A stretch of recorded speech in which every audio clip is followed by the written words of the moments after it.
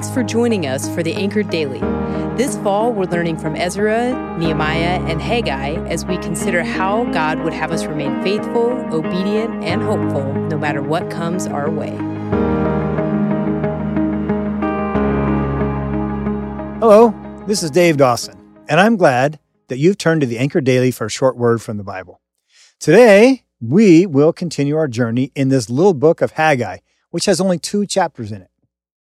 Okay, so when I was young, I loved to read fairy tales. Some of you might remember Grimm's fairy tales. Have you ever heard the story of King Midas? Okay, so Midas had a wonderful kingdom and a great family. However, his greatest love was gold. Through a series of events, Midas was granted his wish. His wish was that everything he touched would turn to gold. He was actually given this amazing ability, and he was overjoyed as he ran around touching everything. Alas, he ended up turning his own daughter into a gold statue when she hugged him.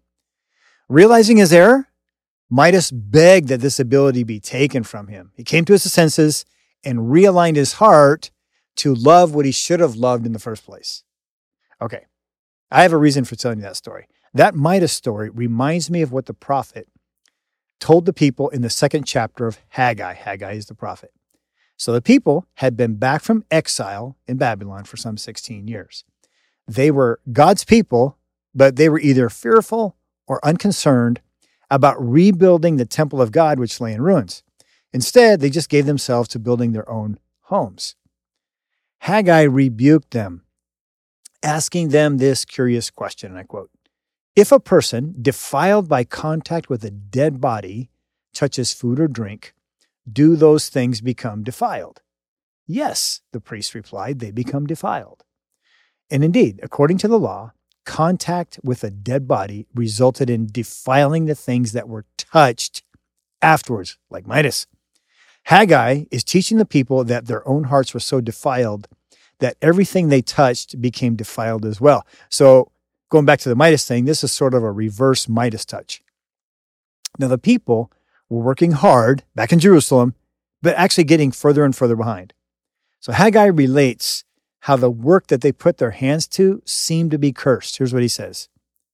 "When anyone came to a heap of 20 measures, there were only 10. When anyone went to a wine vat to draw 50 measures, there were only 20. Okay. So like Midas, the people needed a change of heart so that God's blessing could be restored. The people actually listened to the prophet. They listened to Haggai. They not only began to work on the temple, they had a realignment of their heart. They responded to God's exhortation to them. So in verse 19, God says, "From this day on, I will bless you." One of Haggai's expressions to the people is to consider and to give careful thought. So let's pause and consider our lives then and give them careful thought. Maybe you can relate to the Israelites in that it seems like your work is not fruitful, your relationships are tense, and you don't experience blessing. It seems like everything you touch seems to turn bad. It may be that the problem is not with the work or with your relationships or with what you put your hand to. It may be the problem is with your own heart, like Midas, like the people in Jerusalem. Maybe like them, you need a realignment of your heart so that God can bless you.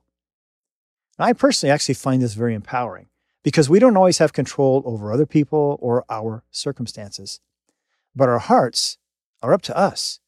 We decide what we will love and who we will serve. I believe that God is looking for an excuse to bless us. A heart that turns to the Lord and begins to serve and love Him is the way to God's blessing. And by the way, that blessing is in ways that He determines. Let's pray.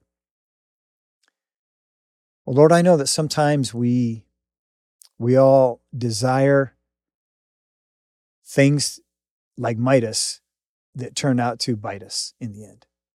We touch things and they appear to be gold, but they're not. And Lord, once again, just like with Midas and with the people, we know that a big part of the problem may well be with our own hearts. So today, as we are all listening to this word from Haggai, may we stop and consider and realign our hearts with you. to make sure that we are loving you, make sure we're serving you, so that what we touch actually turns to gold, not physical gold, but turns to like a blessing. Thank you, Lord, for your awesome word that speaks to us today. In the name of Jesus, amen.